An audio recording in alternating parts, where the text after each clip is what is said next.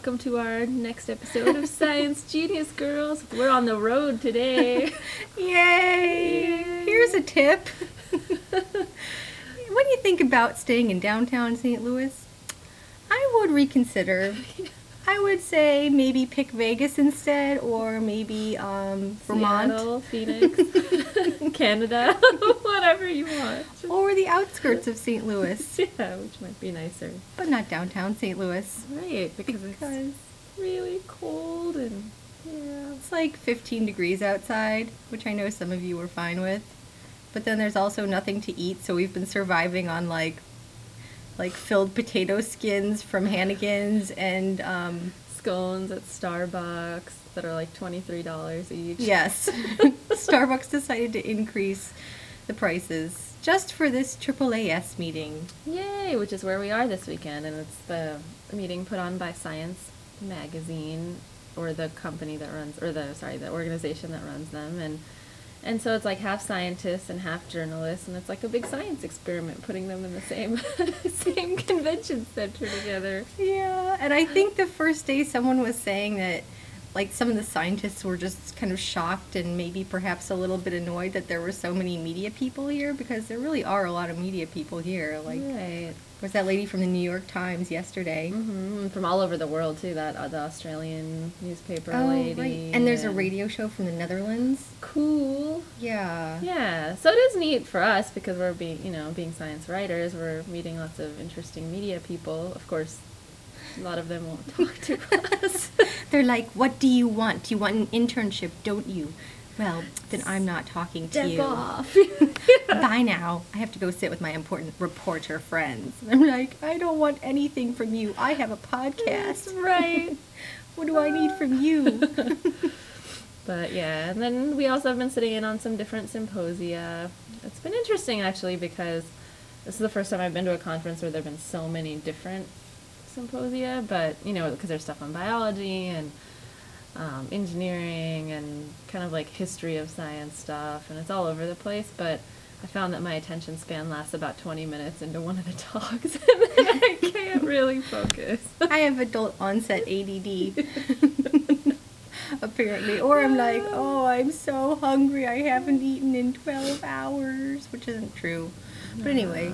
But we're trying, and we have to come up with a news story and a feature story while we're here, so I think that's the only reason we're going to a lot of these talks. Yeah. Is hoping there'll be some news in there.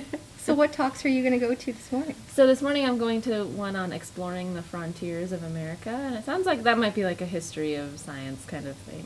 And it's the first one I'm going to, and so we'll see. I'm mostly going to it because the place where I'm interning at wanted me to go to it and find someone to interview, but I think that'll be cool. And then in the afternoon, I'm going to a whole symposium on the Arch, which is, here in St. Louis. I think that's going to be really cool. Yeah, I think that'll be You're going to love that. Especially since you're a materials scientist and you're going to learn about all the stuff that they use to make the Arch, which I know I said something earlier, but I'm not sure if that's true. Don't listen to me at all. I don't know. We were speculating on how it was built, and yeah, but I think that'll be interesting. How about you? Which ones are you going to today? I'm going to one on risk and society, and I guess they're going to talk about climate change, and they're going to talk about tsunamis, and they're going to talk about perceived risk. I don't know how all of this is actually going to fit together. Yeah. And then I know there was some stuff in the afternoon. I think I'm going to go to a press conference about tracking people, like how basically any person can track someone else using really simple devices, and I'm not really sure what they're going to say about that. But it might be interesting. I look forward to tracking you, Aditi. I've already planted a bug in your shoe. No! Oh, she's over by the conference center. I have so many shoes. Which shoe is it? Oh, that's true. Aditi has these really great new boots. I love them. I would never rip them apart to put a bug in them. Thank you. I respect them too much. They're beautiful. They're all fuzzy and warm. They are, which is useful here. Because it's so cold. I know. I think I might go to that press conference on evolution, not because I'm like really fascinated by evolution, but because Jeff Korn from Animal Planet's going to be here. Oh, he's going to be at the evolution He's going to be at the evolution press conference at 1 o'clock. We should definitely go to that. Oh my gosh. There was something about Jeff Korn when we first got a show about how his t-shirts were too tight so you could see his little man nipples? Boobies? That's weird. Dude, he's like, "Don't say this on our podcast." No, it's okay. It's funny. Whatever. I'm like, I want to go to see Jeff Corwin. Yes, and yesterday we went to this press conference about the TV show Numbers. I guess a whole bunch of mathematicians put together a symposium about this television show where they use math to solve crimes. And so the lead actor was there, and he's like up on the podium. He was part of the panel, and I'm like, Aditi, that man looks so familiar. She's like, he's a movie star. I'm like, a movie star. Yeah, I believe really I said, maybe I can interview him for our podcast, and she said, maybe you should bring it down a notch. And I was like, I'm sorry, I'm not trying to be discouraging. Well, yes, but then when I actually went to the talk later in the day and saw like 5 14-year-olds rush up to him to get his autograph, I realized that perhaps I would look a bit ridiculous if I ran up there too. Hi, how are you? I like your hair. That was really funny. But it sounds like, I mean, I've never watched the show, but it sounds like it's doing really well, and they're trying to put out DVDs for, was it like 6th to 12th graders or something? Yeah. So that they can, like, from little snippets of the show, watch the actual math, because they try to keep it real, and then so that's why they have all these mathematicians as consultants, because they, you know, use some real proof or theorem or something that they're trying to solve, and yeah, it's really cool. And they gave out a free episode, so we got a DVD of an episode, and I was watching part of it last night. And it's like, it's pretty good, because I thought it's about solving crimes, so it's not like directly about math, right, but this mathematician helps solve the crimes. Yeah. So I thought it was going to be really, I thought they were going to go low on the math. They really didn't. It's all about math. They will like stop the episode to explain a mathematical concept. It's really cool. That's pretty cool. I'm impressed. Yeah, because usually, I mean, yeah, math sounds so dry, and because CSI and those shows, like, they throw in some science, but it's always really like, ooh, like, you know, it's not real. I mean, it doesn't make any sense. So this is cool. And it's neat that they tried to, like, combine it at this conference, which is pretty technical, so. Yeah, I think when I went to the symposium yesterday, there was a press conference just for the special press people like us.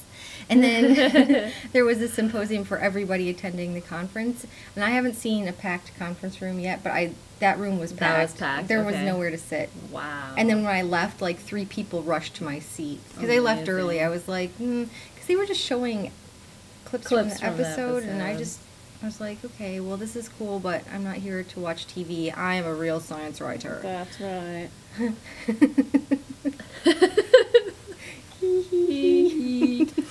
I know. Yeah, and all of our friends I guess is a loose term, our classmates had different interviews yesterday for all these, you know, hotshot places to work, so we got to hear about how that went, and it seems pretty weird, like, just going up to someone and being like, hire me because I wrote about this.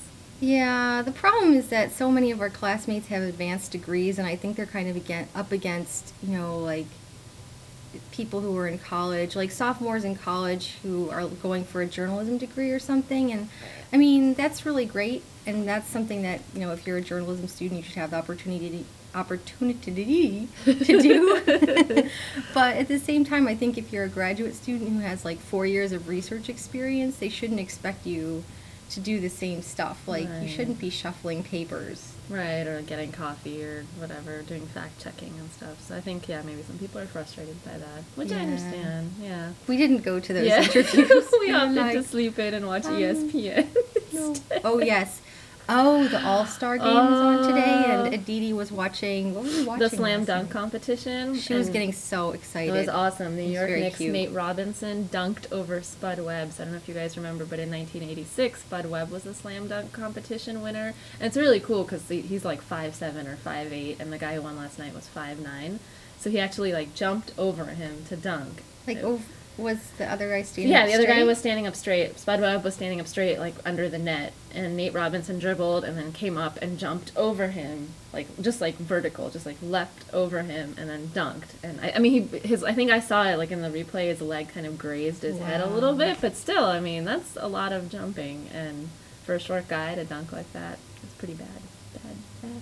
She was, like, yelling. I was over across the room. We have, like, a suite with a couch. Yeah, the four of us are sharing, and We somehow finagled it out of the lady at the counter. We're like, hello. I know the reservation says 2 people, but there's actually 4, and actually we need some more sleeping space. She's like, okay. sounds good. Yeah, so I was across the room, and I just heard Aditi, like, screaming and laughing. She was so excited. She looked so happy. I love basketball. It's great. You need to write for ESPN I know. magazine or, like, one of those things. You'd be Sports so excited. Illustrated. She'd be awesome. Thanks, Suzanne. Yeah. I'd love it. I just got to get an in somehow. I And then I'll be know. there. I'll be there. You will be there. If I can combine sports and science and something else. And money. And money. Yeah, that's right. It would be nice to have a salary at some point. Oh, I'm so tired. me too. This is going to be a really short podcast because we Yeah. have to get ready and go to the conference and stop at Starbucks before actually going in so that I can actually function for the next. 6 hours or Yeah. 23 hours or however long.